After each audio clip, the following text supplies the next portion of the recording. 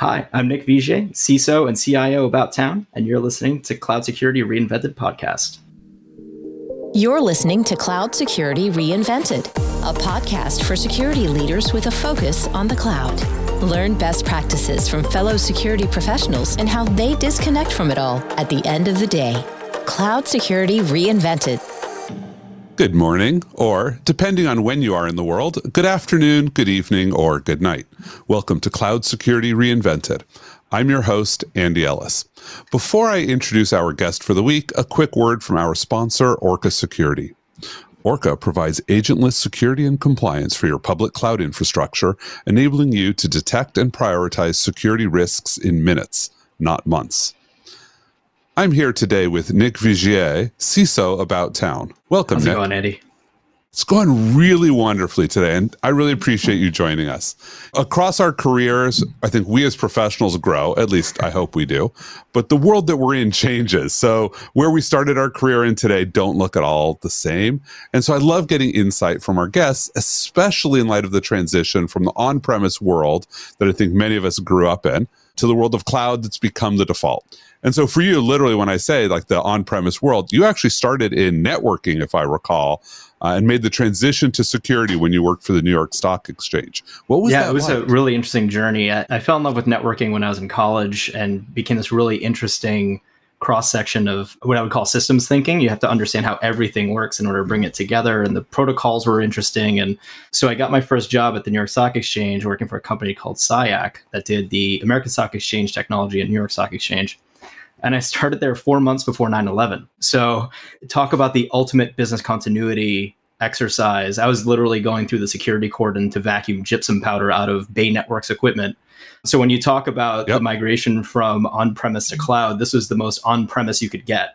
And a really interesting learning experience. But I was fortunate that I was sitting next to the pen testing team. There was no room for me next to the comm engineering team. And I would just cruise through my work and have time. And looked at what they were doing and I was like, that looks really cool. That looks really different. So I volunteered my time with them. And after a couple of years, ended up getting brought into the team where I realized pen testing is an art and I'm not an artist, but fell in love with cybersecurity and everything around it.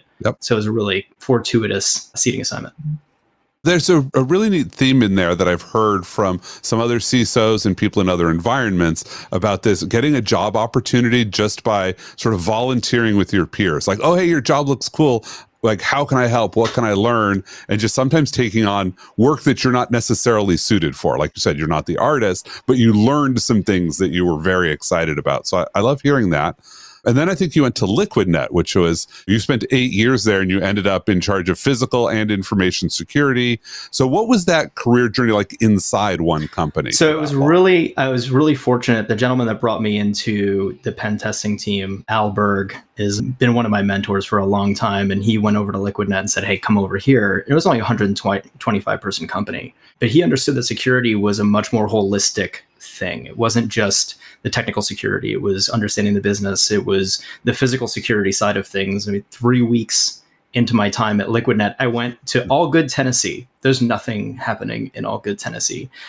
Where is Allgood, Tennessee? Because I know where several things are, but it's between Knoxville and Nashville. Okay. I think it is. And so like it's 2 hours from Nashville, but I learned bug sweeping. So nonlinear junction detectors, signal analyzers, like all of that, because hey, let's figure this stuff out. But then also taking access control and CCTV and all those things along within the physical security realm, but then also covering risk management, application security, security engineering, security operations, like really the full gamut. We got the SAS 70 when that first came out and all those fun things within the financial services sector. So there was a lot of wood to chop, but a really holistic approach to security, which I found really fed into my liberal arts mindset and look at the broad picture.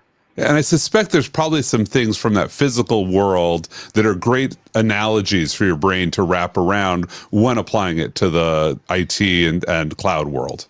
It was actually really interesting to bring the kind of like hacker mindset to physical security, because you started to see things in a very different way of like, well, that's how I would break that lock. Most physical security people are literally just looking to make sure that the doors are locking.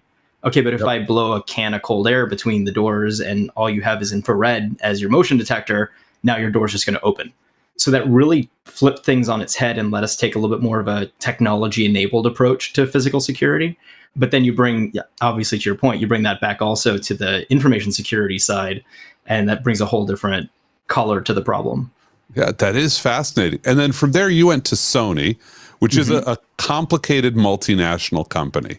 And so where did you fit in the Sony hierarchy? Because as near as I can tell, like Sony owns Sony, which owns Sony and has a subsidiary called Sony. There's a lot of left pocket, right pocket stuff going on, right? Yeah.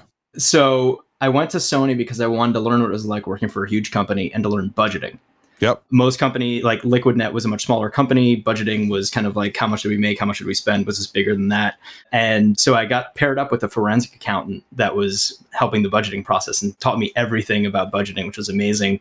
And I was there after the PlayStation breach, but before the Pictures breach. So during this really quiet period when everybody really wanted to get security done right, and worked for a gentleman, Phil Reidinger, who is also a great mentor of mine. Yep. And he brought together such an amazing group of security professionals and a completely different mindset. And he came at it from a legal background as well. So you get that whole color.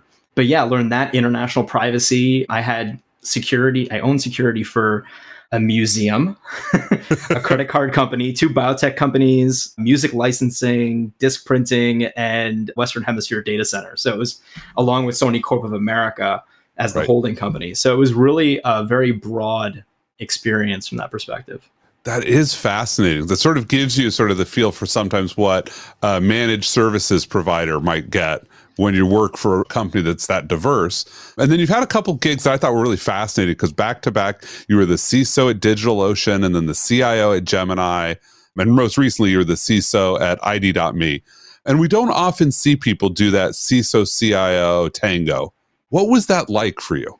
So I was at DigitalOcean, which was a really fantastic experience, and again, a very broad set of responsibilities, and took that LiquidNet approach where I was covering everything. And I got a call from a recruiter that was saying, hey, Gemini is looking for a CIO. And at the time I was trying to figure out why CISOs and CIOs don't get along. Yep. Like, where is that tension? Where is that coming from? And I really wanted to understand it. So I was actually doing some guerrilla interviewing, pretending to interview at companies that I really just wanted to understand why they were hiring a security director or a CISO. And I got a call from Gemini and I was, why are you calling me? I'm a CISO. And they said, well, they have a CISO. They have some other former CISOs. They're obviously very security minded and you might be a very good fit. And I saw it as a really good opportunity to run a marathon in the other man's shoes. Yep. And also kind of get back to my technology roots a little bit of like networking and infrastructure and all those fun things. And so I dove in, and it was a 35-person company when I joined. It was April 2017, and Bitcoin is at $1,000, which sounds really cute right now. It does. And it was an amazing learning experience in helping a company grow and set down the rails for growth and provide people with the psychological safety to do good work in a very hectic environment. I like that phrase, by the way. Our listeners should really grab onto psychological safety to do good work. I think if your people don't feel safe, it's hard for them to do their best work. And so glad that was a focus for you. And then sort of around that, you've also dabbled in what I would like to call sort of the field CISO or sometimes advisory CISO, my gig today, where you're sort of out in front of customers and helping evangelize your product, but at the same time, helping to make them more secure. Mm-hmm. So how do you find that different from the role of being a mainline CISO? So from my mindset, I'm very much a strategic ideator. I like to be involved in a bunch of different problems. I like to try to come up with solutions to them that are going to help drive things forward. In that type of role, it really allows you to touch a variety of different industries, a variety of different mindsets. But my experience is only about 20% of CISOs that you interact with that want to engage. And in my particular case, it was really saying, hey, I'm here to help. You want like an extra, like we have an NDA signed and everything. I know how all of your stuff works. I will literally sit with you and work on your board deck. I will sit with you and work on your strategy or your budget. It will cost you nothing. And still only maybe 20% take you up on it. And I would encourage CISOs to reach out to their communities and partner with people. And especially when there are people that are not trying to sell you, but are literally just there to try to help, to take them up on it. It can't hurt. Like, what do you have to lose?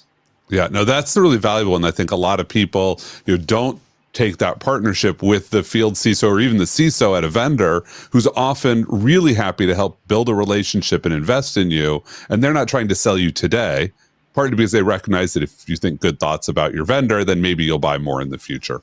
Yeah, and I think the challenge for some organizations is trying to figure out how do you measure the value that these field CISOs are bringing to the table.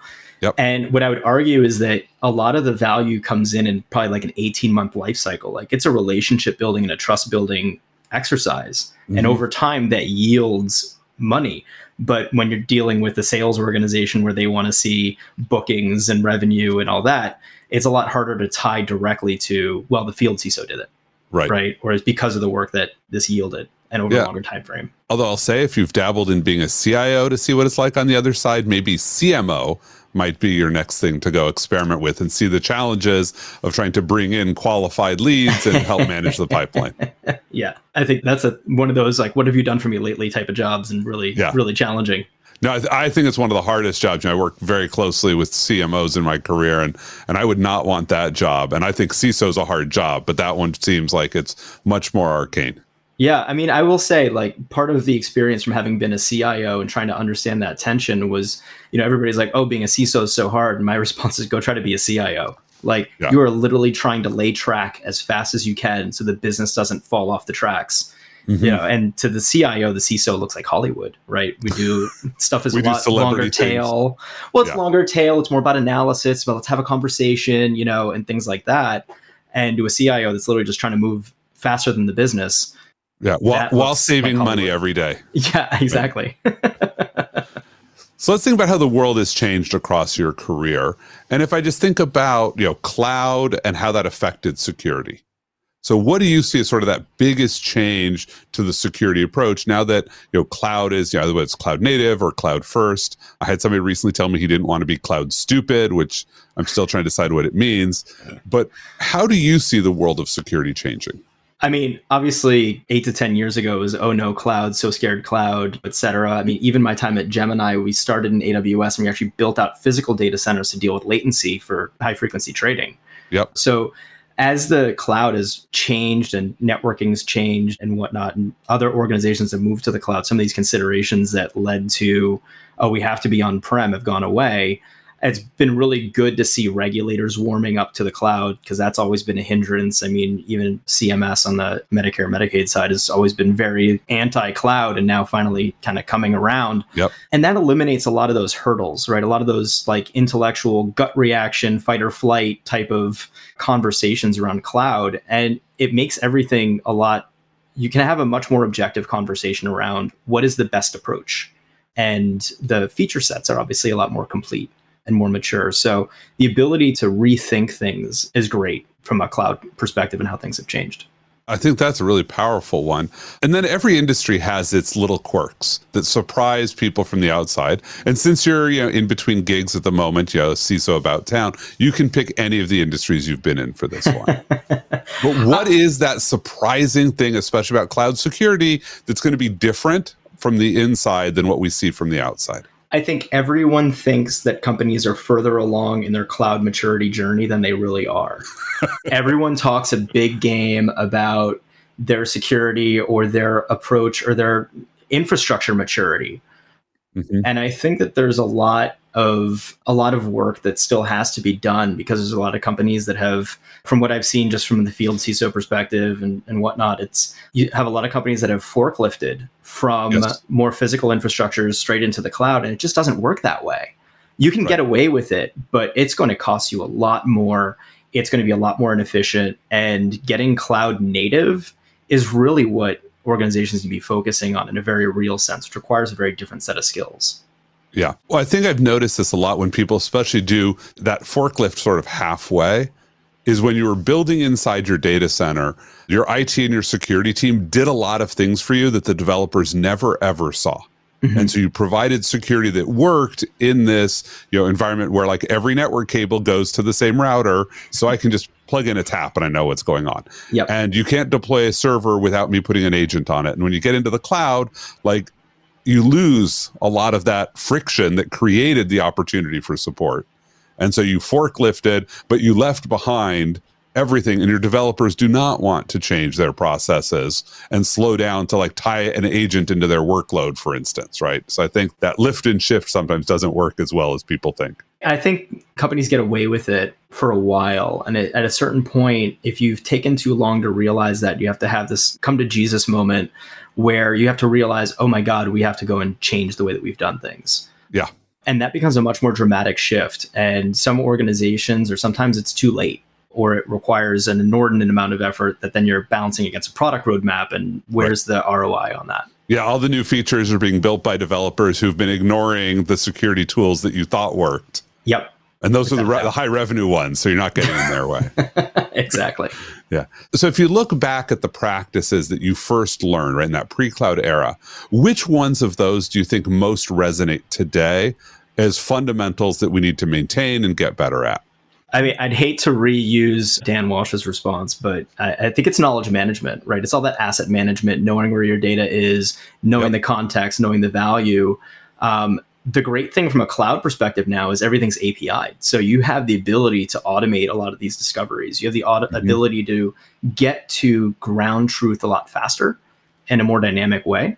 And so I think this is always the problem. Whether it's for IAM or whether it's for resource management or whether it's for incident response or what have you, it all comes down to that knowledge management component that covers that broad swath of identity and asset management.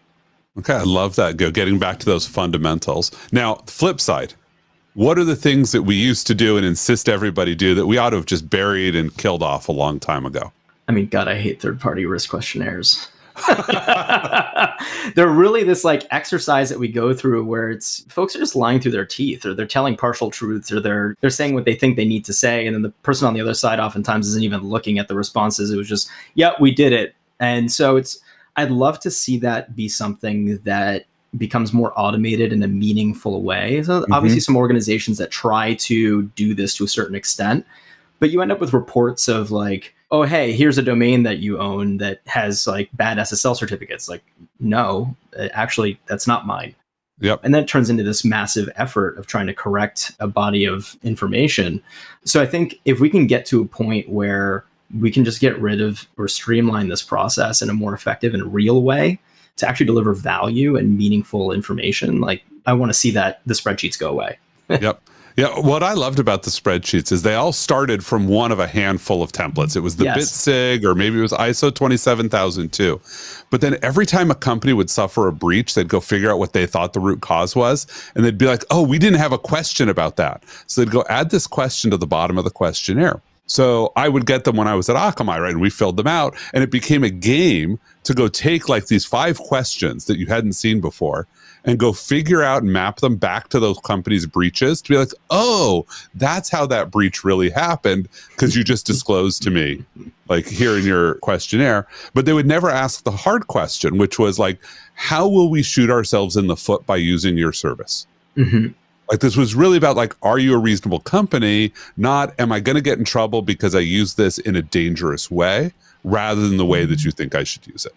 Yeah. Yeah, I mean, I think it's really challenging to find that value. I mean, to your point, I think they've all started from a similar point of origin and evolved in this nuclear waste pond that now everybody needs to answer these varieties of questions. And it just becomes a massive drain on human resources within your teams. That it definitely is. So anything you do to streamline that is what vendors end up doing. It's like, how can I make this as easy as possible? But it's not really like, how do we provide value to the customer, because the customer doesn't know how to extract any value at that point. Yep, absolutely. So when you think about the surprises of the cloud era, like I don't think any of us predicted what we have today, but what's the one thing that probably has surprised you the most? Well, I mean, we talked about the forklifting already. I think that really has surprised me in a lot of ways, and people see that as a digital transformation. It's like, does it surprise you that it doesn't work as well as people think it does, or that people are still trying to do it? It surprises me that people are still doing it to a large extent. I'm not angry, I'm disappointed. Yes. More in sorrow than in anger. And so it really, I think that's the biggest challenge is like, why aren't we seeing the light here and the benefits and figuring out how to upskill people, and making sure that they're doing things in the right way. I mean, I think the other big surprise for me is really when I was at Gemini and we were going through SOC 2 and stuff like that, and realizing that, hey, we're doing all of our infrastructure as code. I can just turn over the Git logs to my SOC auditor and say, here you go, and never talk to my SREs and never have to talk to my engineers and the network folks or anything, because everything was defined as code. And that was more of an epiphany of, oh, wow, from a cloud native perspective and an automation perspective, this is what we've been trying to do, right? Yeah. And make things better. And that I definitely have really loved. Now, if you look back, everybody wishes they'd gotten some piece of advice earlier than they did. What's the thing you wish somebody had told you earlier in your career? This one's an easy one, but when you're a lot younger, you have a lot of arrogance and you come off as a jerk. So a little bit of that self-awareness went a long way. But I think the best piece of advice I've gotten in the last couple of years was, I was actually on a tour in Italy, and the tour guide said, well, things in Italy are a little bit different. It's not right. It's not wrong. It's just different.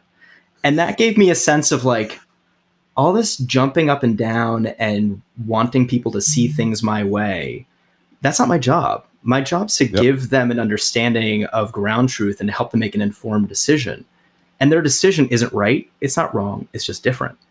And so that allowed me to take a step back from feeling like the decision was personal and more of just everybody comes to the table with different perspectives. And as long as I can give them the facts and as long as I can help them understand the risks that they're taking, it's not right. It's not wrong. It's just different. Yeah, I really love that, especially actually coming from a tour guide. Yeah. Because in a previous job, our vision was to be a helpful and sustainable guide to our business partners. Mm-hmm. And that's the way I always thought about it was I can't tell you where to go. I can give you some hints. I can tell you where it's dangerous. You really shouldn't jump off that cliff. Although maybe the one that's got water underneath it would be okay. But you're going to choose one of 12 different paths. My job is to help you be on that path as safely as you can, not to pick the path for you. Exactly. And I think taking away a little bit of that, I think a lot of folks take the decision-making process very personally. And I think being able to be a little bit more objective about it is certainly very helpful. So that's kind of like my mantra. Yeah, that's a really good one.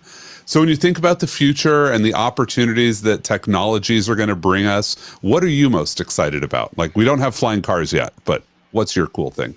I think for me, and I kind of talked about it a little bit when we were talking about the third-party risk management, is the automation of all the things, right? So when everything's in the cloud and you're doing things in cloud-native ways and infrastructure is defined as code and there are known design patterns from the various cloud providers, et cetera, and you're able to do things like your automated compliance auditing, automated change management, automated infrastructure as code, verification prior to launch, automated remediation, being able to allow people to do the things that they do well, right? And that they're awesome at. I think my time at Palantir I came to the realization that there are things that machines do really well, and there are things that people do exceedingly well. People are great at things like some pattern recognition and spotting weird, but they just have to be presented in the right way.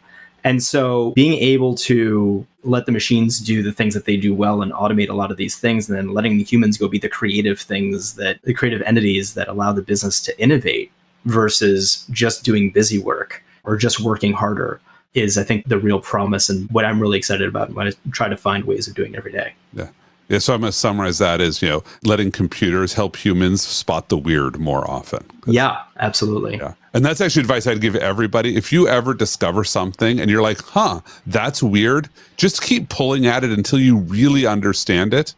Because often there'll be surface explanations that people say, oh, you don't have to worry about that. But most of the time, your gut instinct of that being weird meant there's something there for you to learn. Maybe there's no danger, but there's always something really cool there. I think that humans if you're presented with the right information, you can make decisions exceedingly quickly without having any or very little context or no advanced analysis. If I send someone a map of everywhere they VPN'd in the last week, it would take a person a quarter of a second to look at the map, basically say, oh, I was never in Russia in the last week. Whereas if it's a SOC doing it, now they're going to go and have to call the user, and it has to be one of 15 people that it happened to and whatnot. I don't need to spend that amount of time doing that. I can literally just give the user the information and tell me that looks weird. Yeah. Yep. And I love that. So what do you do to unwind? You sound very excited about security, but I bet you're excited about some other stuff too. I'm heavily excitable. I like building things. So I do some woodworking. I'm building an office for my wife right now in her closet. And so it helps me to do a lot of problem solving. but then do it with my hands and stay real with it. The things that help me kind of get away from things, I love scuba diving. I don't get to do it very often, but I have a portable unit that I bring into the pool, for example, in the summertime, and I can just escape from the world for 15 minutes and just focus on my breathing and relax. And then I just started doing Pilates. I have to strengthen my hips because they've been damaged from playing hockey, so I can get back to playing hockey. Because that's another one, as a goalie, the most like stereotypical cybersecurity role that you could have on a hockey team. It is. Your hips get messed up, but at the same time, you have one thing to focus on. It is your only job, and it becomes very meditative to a certain extent, just like scuba diving does. So those are things that I do to unwind. Awesome. I love those. And now just doesn't have to be about technology, but what's a bit of wisdom that you've encountered, that you have, that you just want to share with people and have more people hear? I mean, I think the biggest thing is that there's no security career ladder. It's a jungle gym. If you look at security in a broad enough sense, it is everything from your engineering work to your product security, application security work, your investigations, your incident response, your governance, risk and compliance, privacy, even physical security. And there are roles in there for everyone.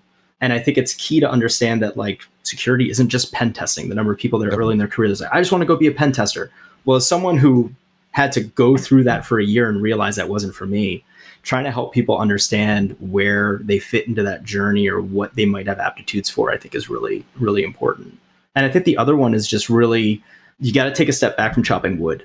Everybody's super busy. There's always more work to do, but you have to pick your head up from time to time. You have to take a look around and make sure that you're chopping down the right tree and make sure that it's fitting into a strategy, because what you don't want to do is end up in a situation where you spend 2 years just chopping wood and working as hard as you can, look up and say, I'm still the same person I was 2 years ago. Like, that's not satisfying.